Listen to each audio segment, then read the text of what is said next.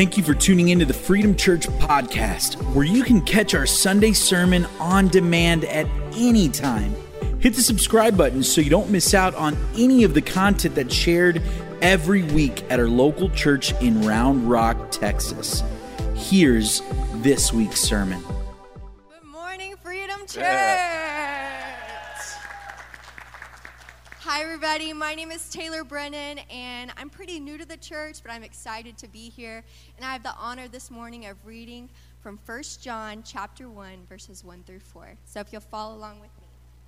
We're reading out of the ESV version, and it says, "That which was from the beginning, which we have heard, which we have seen with our eyes, which we have looked upon and have touched with our hands, concerning the word of life. The life was made manifest, and we have seen it, and testified to it, and proclaimed to you the eternal life, which was with the Father, and was made manifest to us. That which we have seen and heard we proclaim also to you, so that you too may have fellowship with us. And indeed, our fellowship is with the Father and with his Son, Christ Jesus. And we are writing these things so that our joy may be complete." Thank you. Thank you, Taylor, for reading that. Give it up for Taylor. It's awesome.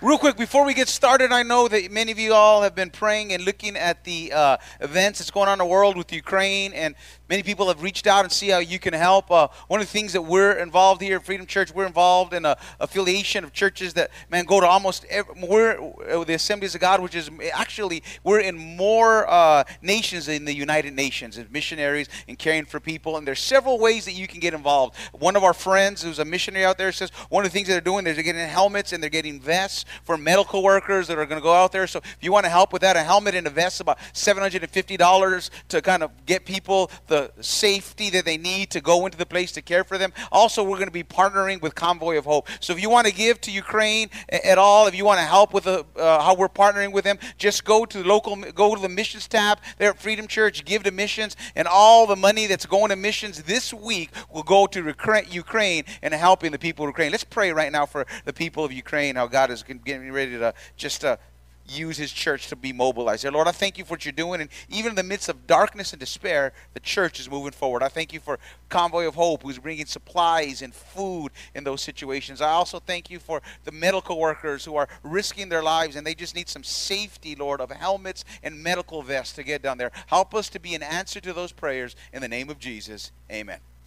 This morning, I want to start out the message by playing a game called Believe It or Not. Turn to your neighbor and tell them believe it or not. Tell them believe it or not. Real quick, this is an interactive game, and it's a very, very easy game. To start this game, I need everybody to stand to your feet. So everybody stand to your feet right there. Come on your feet, and okay. So this we're going to see who's really smart, who has a high IQ. Raise your hand if you have a high IQ. It's going to be put to the test. We're going to find out. We're going to see who is really smart this morning. And this is how we're going to do. I'm going to make a statement, and if you believe it's true, I want you to stay standing. And if you say it's not true, it's false, I want you to sit down. And we're going to see if anybody can get 100% on this believe it or not test I have. So here is the first statement. We only use 10% of our brains. If it's true, and you know what to do, you stay standing. If it's false, sit down. Okay, we only use 10% of our... Is the statement true or false? Okay. So the majority of the church thinks it's true. The answer is false. Oh, we got a couple. I know it's tempting to believe that you can unlock 90% of your brain and that you'll become a genius or the next Marvel Avenger, right? But unfortunately, sorry guys to give you this information, according to scientific evidence in the Encyclopedia Britannica, we are constantly using 100% of our brain. So I saw a lot of people sit down a little bit later, but we're not going to. So here's the next question. Elephants can hear with their feet. True or false? So, okay. Elephants can hear with their feet. Okay? Is it true or is it false? You're thinking about it? And it's true. What? I know. This is called seismic communication. And according to Caitlin O'Connell from Stanford, she discovered this when she was studying how elephants communicate. She said elephants emit low-frequency information that travels dozens of miles underground. They have all these sensory in their feet that they can actually hear with their feet. So here's the next statement. Man, this is an urban legend. Shaving, or could it be true? Shaving causes your hair to grow back thicker. True or false? Shaving causes your hair to grow back thicker. Come on. You know, here it is. It's actually false. Let me. Though it feels you're dealing with short, stubby hair after shaving, there's actually no scientific evidence that shaving causes your hair to grow back thicker. Now here's the next one. A rat can enter your home through sewer lines, a.k.a. your toilet. True or false? Okay. Okay, man. Here it is. Everybody's worst nightmare. You sit down to take care of business, and all of a sudden something bites your booty. You know, can this actually happen? True. There's an actual report of a lady in Petersburg, Virginia, who was bit in the booty by a rat. In fact, this was such a problem in Seattle that in 2016, the Seattle Times did an article that in King County, they logged over 400 complaints of rats in toilets. And they deal with 50 to 80 rat scenarios each year. One more. You guys ready for one more? Here we go. This is the last one. Benjamin Franklin wrote an essay called Fart Proudly, our founding father. Is that true or false? Okay. And here it is. It's true. Don't you love Benjamin Franklin, 1781? Man, why didn't we study that in school? I would have done really well if I would have done a book report on that. Okay, really quick. Did anybody answer them all correctly? No. Oh, okay. This morning we're starting a new series in 1 John. And the Apostle John, he opens up by making this amazing statement about Jesus. It sounds like, can you believe it or not? And then he gives us proof as to why we can believe the statement that he's making up. And throughout this letter, 1 John, what he's going to do is he's going to separate fact from fiction. In this letter, John is going to deal with challenging subjects. How we can know for sure that we're truly a Christian. How can he know? He's going to answer questions that how can he know for sure that you're saved and that you're going to heaven. He's going to take care of all that doubt. And he's going to tell us how we can know for sure how truly our prayers are answered. The letter of 1 John was written about 95 A.D. Almost all scholars believe it was the last written letter in the entire New Testament. And when John writes it, he's the only living apostle. He's an elderly man. He's seen every one of the other apostles die. He's been to all their funerals. He's the highest spiritual authority in the world. Think about the authority. His authority is greater than that of Pope and like the late Billy Graham, all at the same time. And scholars believe he's about 100 or so years old. And what church history tells us, that imagine if you're the last person to see Jesus, the last apostle alive. He would go to churches and he would travel and they would pack it in. And people would want to hear John talk about Jesus. And what they would say, the early church scholars say that they would bring him in on a chair. He was very feeble and very weak, and they would sit him down and he would begin to talk to the church. And he would say, "Dear little children, love one another." And everybody would weep and cry, and then he would leave and he would be gone. Talk about a drop the mic moment. John was a powerful, powerful figure in history. And John brings a very straightforward message to us.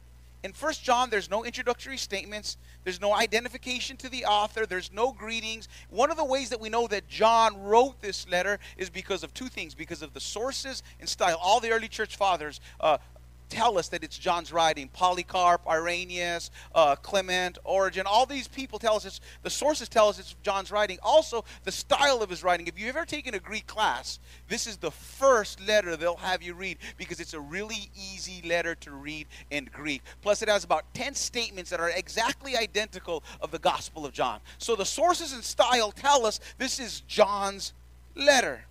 But it's unlike All the other letters of the apostle, he jumps immediately into the issue. He doesn't even give us an introductory. And John has about 5 points he makes over and over in no particular order.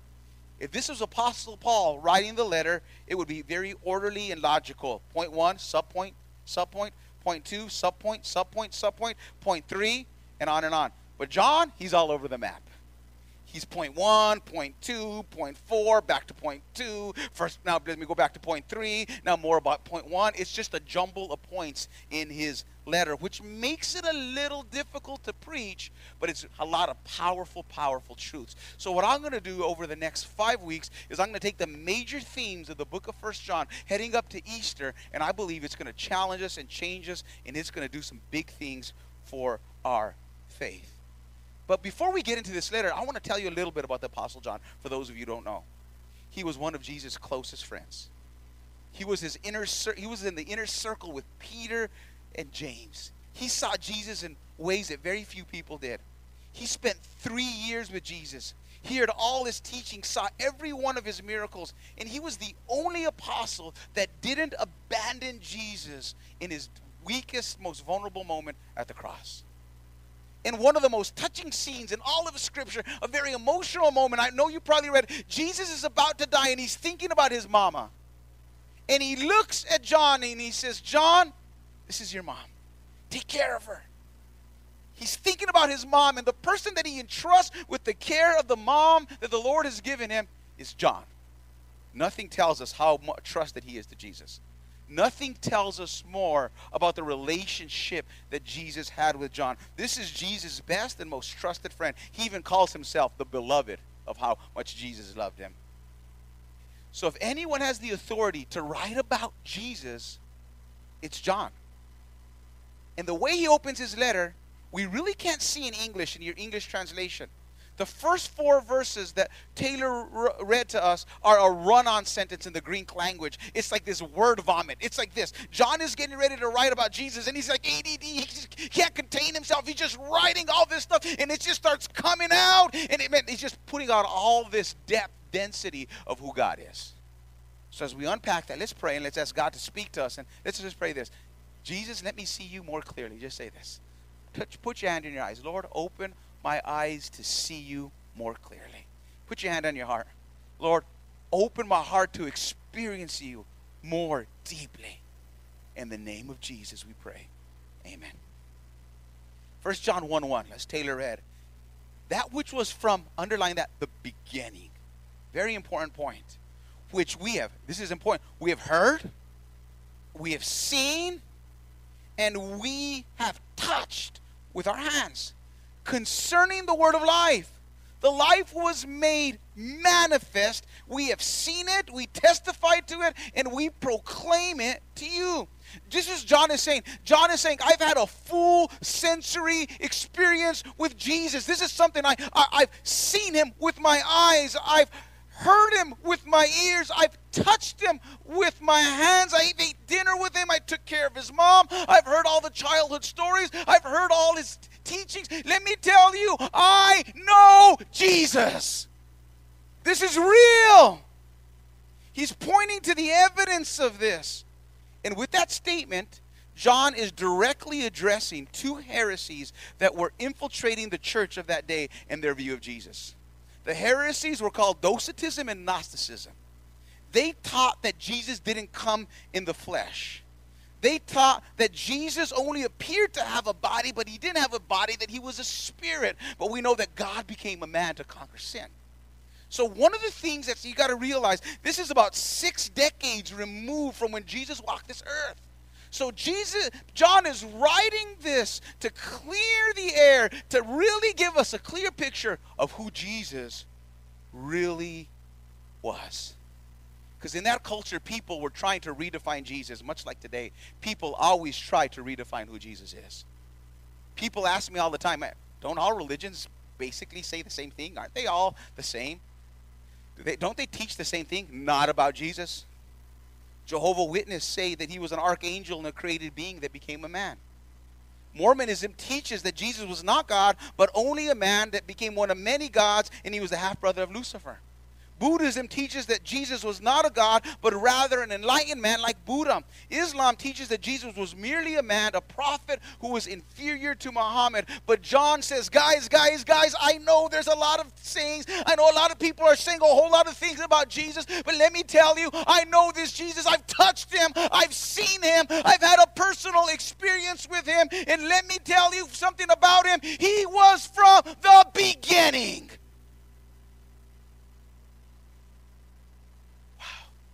Eternal. See, we don't get the option to redefine Jesus in any way we want. His statements and his followers and the things that he said about him don't allow us to do that. And here's the truth that John is framing. He's giving this incredible statement. Jesus is the eternal God.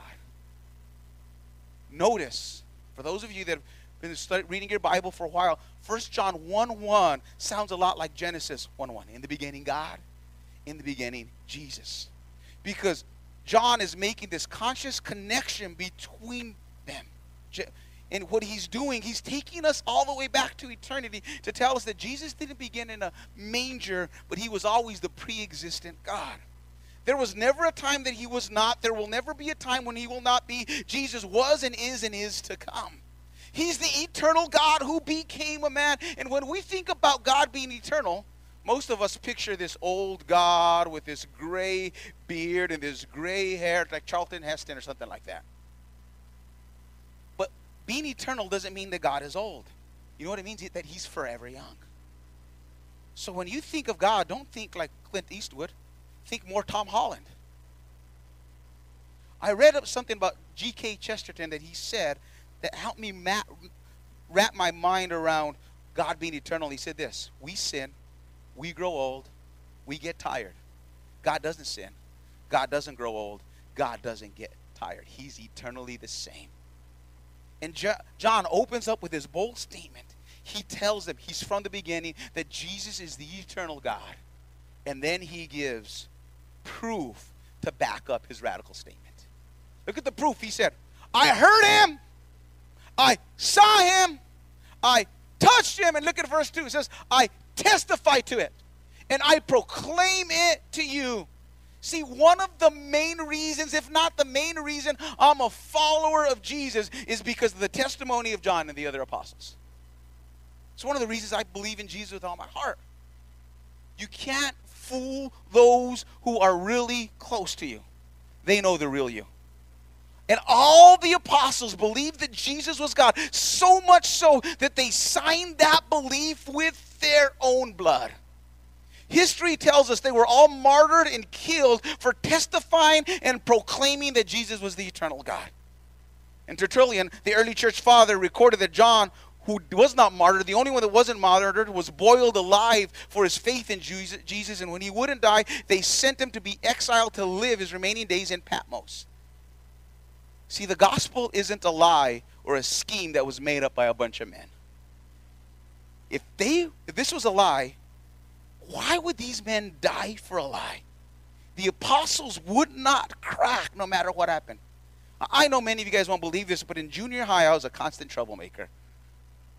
I spent my time in lunch, in detention, and in ISS, in-school suspension. You guys remember those? Spend some time in that. Remember one time, me and my friends blew up a water balloon, or maybe something that resembled a water balloon, if you know what I'm saying. And we put it under my teacher's chair. She came into a class and she sat on it, and everybody started laughing as it busted in front of her.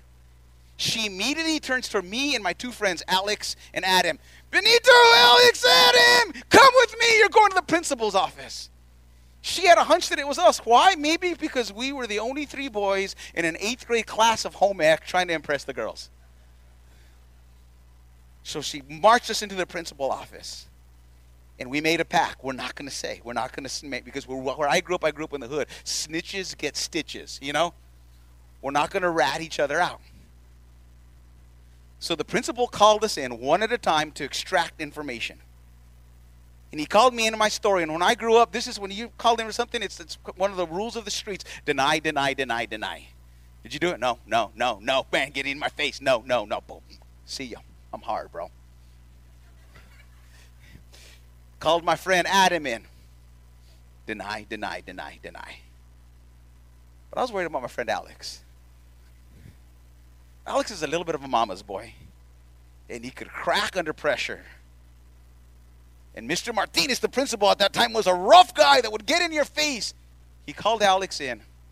Guess what happened? Alex squealed like a weasel. Alex told him everything that we did, gave him the plan. He went off scot-free, and I spent the next 3 days in in-school suspension for the prank that I pulled on my teacher, Mrs. Duran. I'm sorry for that. If you're listening, forgive me still. My point is this. Truth usually comes out when many people are involved or threatened and there's some type of scheme. But the apostles all held to the same story and they died for their belief that Jesus was the eternal God who rose from the dead. People say, Benito, people throughout history have died for a good cause. This is something that always happens. But here's the huge difference. Here's the mind-blowing reality. Here's the kicker. It's not that they died for a good cause. Their good cause died. Let me unpack that for you. Every Jew during Jesus' time believed in a Messiah. But there was confusion about the Messiah, that they would read the prophets and they would read about this suffering Messiah. Then a few verses later, they would read about a reigning, ruling, political Messiah.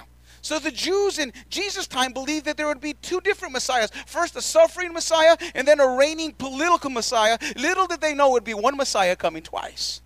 First is a suffering Messiah, then a ruling, reigning, political Messiah. So when Jesus first came on the scene, the disciples thought, here's the Messiah.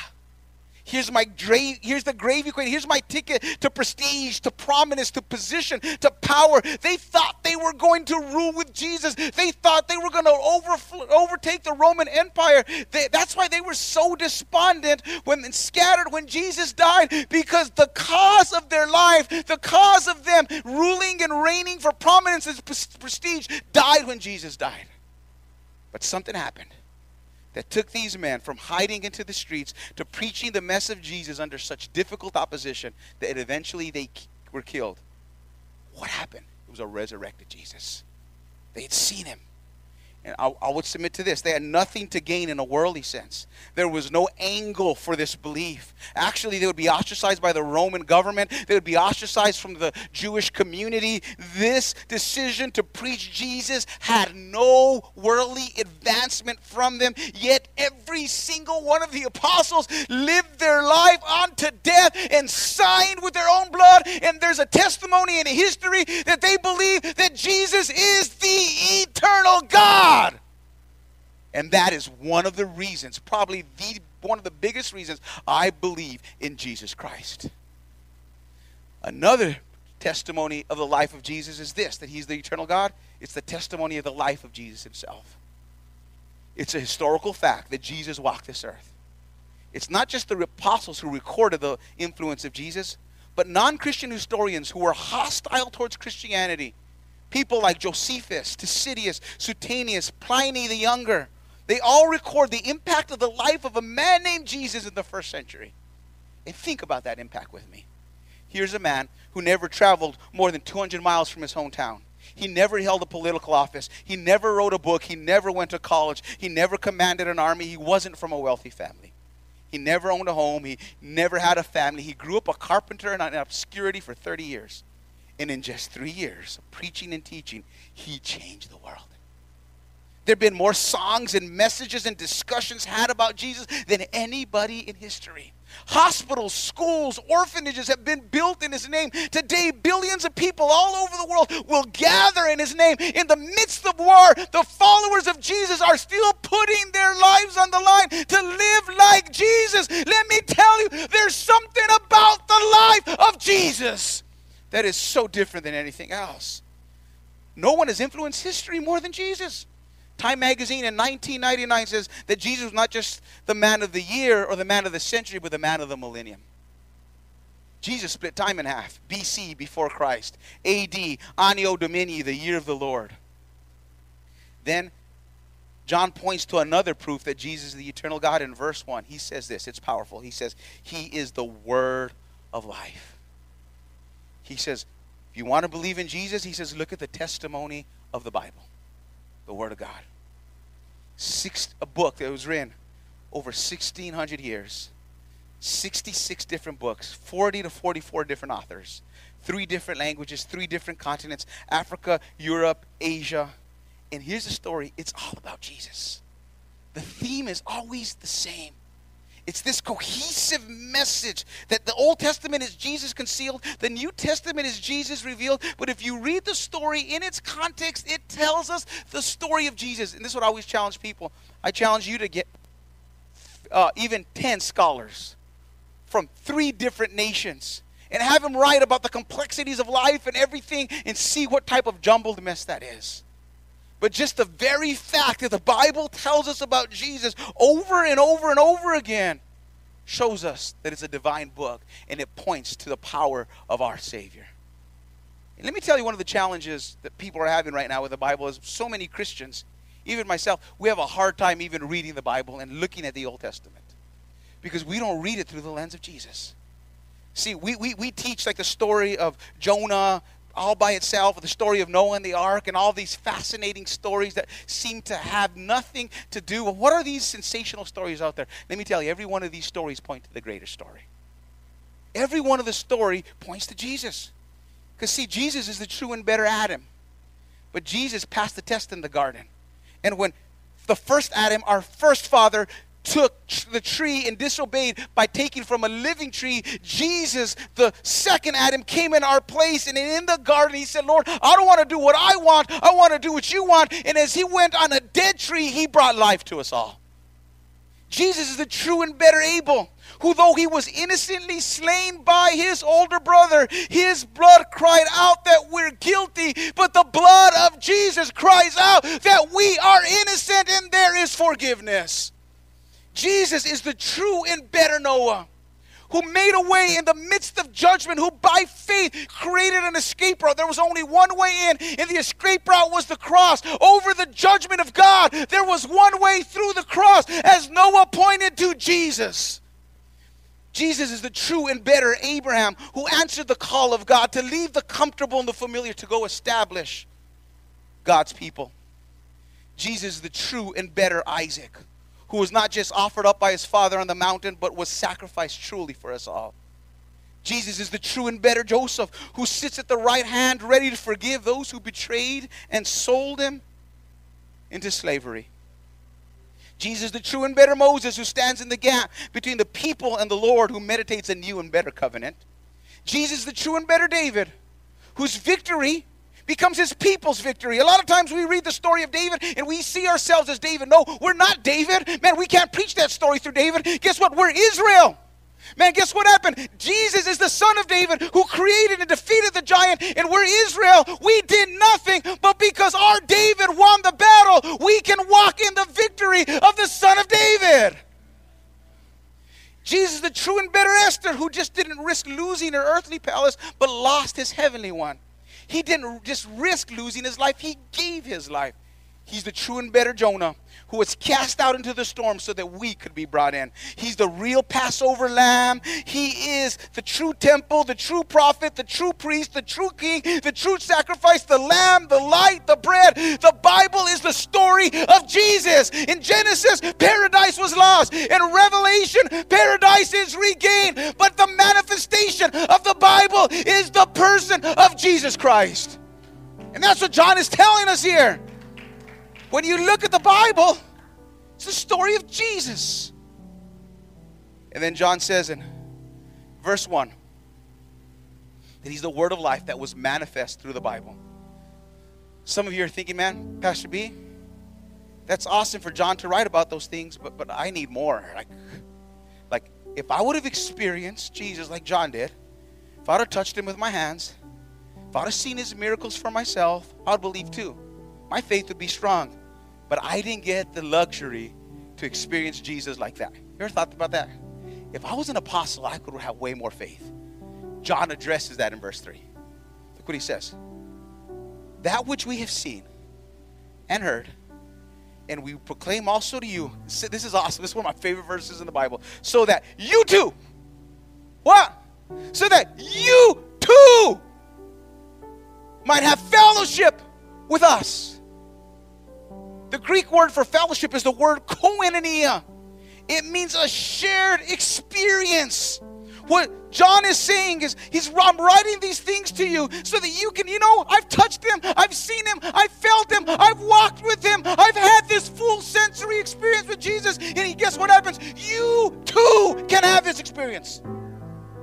You too. John is saying, yes, there's an informational knowledge of Jesus, but there's also an experiential knowledge of Jesus. Would you agree? Knowing something cognitively and experiencing something in reality are two different things. When you walked in this morning, there was a Snickers bar in your chair. How many of you guys got that Snickers bar? Would you take it out? Let's have a confession time. Who's already ate theirs? Anybody ate theirs? Okay. On yours, it should say sinners, not Snickers. Right there, right? But here's what I want you to do. Would you describe to me the Snickers bar? Describe to me. What is it? Go and yell it out. Describe to me the Snickers bar. Sweet? Chocolate? Okay. Just a little more things. Nutty? Okay. Chewy on the inside with caramel, peanuts on top of it, covered with chocolate? Yeah. Now would you open it up with me? If you're able, if you don't have peanut allergies and chocolate allergies, take a bite.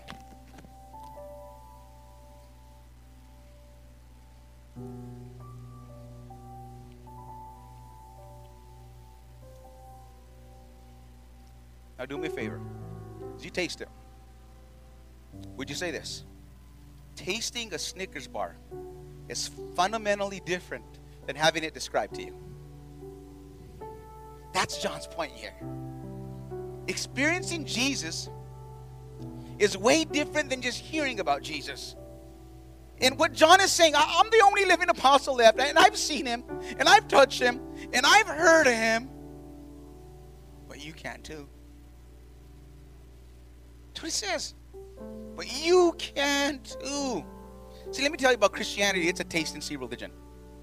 So the psalmist says, come taste and see that the Lord is good.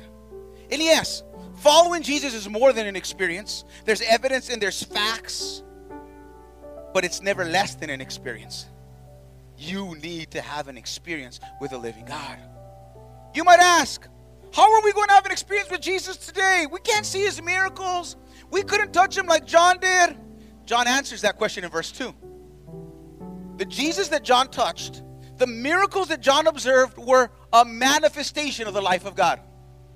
The Greek word for life is the word Zoe. It means supernatural life given by God. A life that we can share in. Verse 2 says, that life was made manifest. It was manifested to us.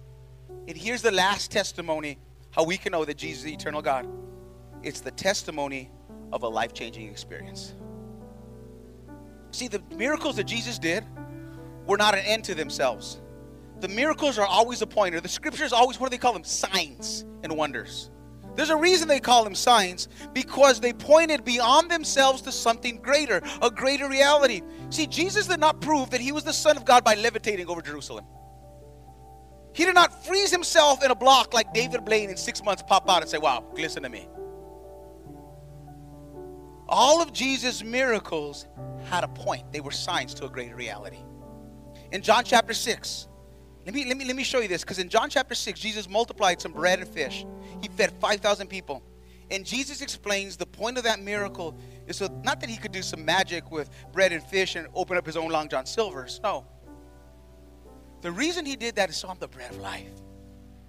And those who are spiritually starving can come to him and they can find the deepest part of their soul satisfied. Here's the question. Have you ever experienced that? Have you ever had an experience with God that so overwhelmed you that it's more satisfying than anything, any bread this world can give you? You might have said, you might have not seen Jesus feed the 5,000, but you've come and you've experienced Jesus and you've had a 5-course meal where you are satisfied. That's something you can touch, taste, and feel. In John chapter 4, Jesus meets a lady who had all these secrets of the past and indiscretions of what she's done. He knew every single thing about her. Yet, he loves her anyways. Have you ever had an experience like that? Where the Holy Spirit reveals your heart and the wickedness, and despite that fact that you're jacked up and you're not perfect, you feel the love of Jesus that still pursues you, and you have this deep sense of hope and acceptance. That's what John 4 is pointing to. That when we're broken and we know that we don't have the right to stand before God, that the love of God can say we're accepted. And Lord, you see my darkest shame. You've seen my worst moments, and you still love me. That's something you can touch, taste, and feel. In Mark 4, Jesus is out on the sea with his disciples, and a terrible storm comes raging around him. They think they're going to die. And Jesus stands up and says, peace, be still. The storm stops. Have you ever experienced that? Maybe not exactly like that, but something in your life where you prayed and Jesus stood up and he spoke to your storm or it stopped. Or maybe even better, maybe the storm did stop, but he spoke, peace, be still to you. A peace that passes all understanding. Here's the question about your faith that John is asking. Are you having these experiences with God? That's how you know you're truly a follower of Jesus. That you have this koinonia, and he goes on to say, with the Father and with the Son, a shared experience. Because as you read the Bible, as you walk with Jesus, you'll come to a point where it says that you're true. I remember an interview with one of my heroes in the faith, Dr. Tim Keller. He had been faced with terminal cancer, and he'd been struggling with cancer, and they asked him, Dr. Keller, have you doubted your faith during this season? Has it stretched you? And you know what he said? No, my faith has just gotten stronger. What this has shown me is the elevator of my faith has gotten deeper and deeper and deeper, and I feel even more strongly, more assured of the love of God and the grace of God and the truth of God. That's what happens when you really follow Jesus. When difficulties come, when challenges come, God is with you. Christianity is a faith where you interact with an actual God who calls you to have fellowship with him. I want everybody to bow your head and close your eyes. My question to you, are you experiencing Jesus like that? Is he real to you? Do you know him? You can. He says you too can touch, can taste, can see, can know that Jesus is the eternal God. How many say, Benito, I want more of an experience with Jesus like that? Just raise your hand right there where you're at. Yeah. Say, Jesus, I want this experience. Open my eyes to see you. Open my heart to receive you, Lord. Jesus, I want to walk with you. I don't want to just read pages. I don't want to read stories. Jesus, I want my own personal experience with you, Mighty One of Israel. Amen.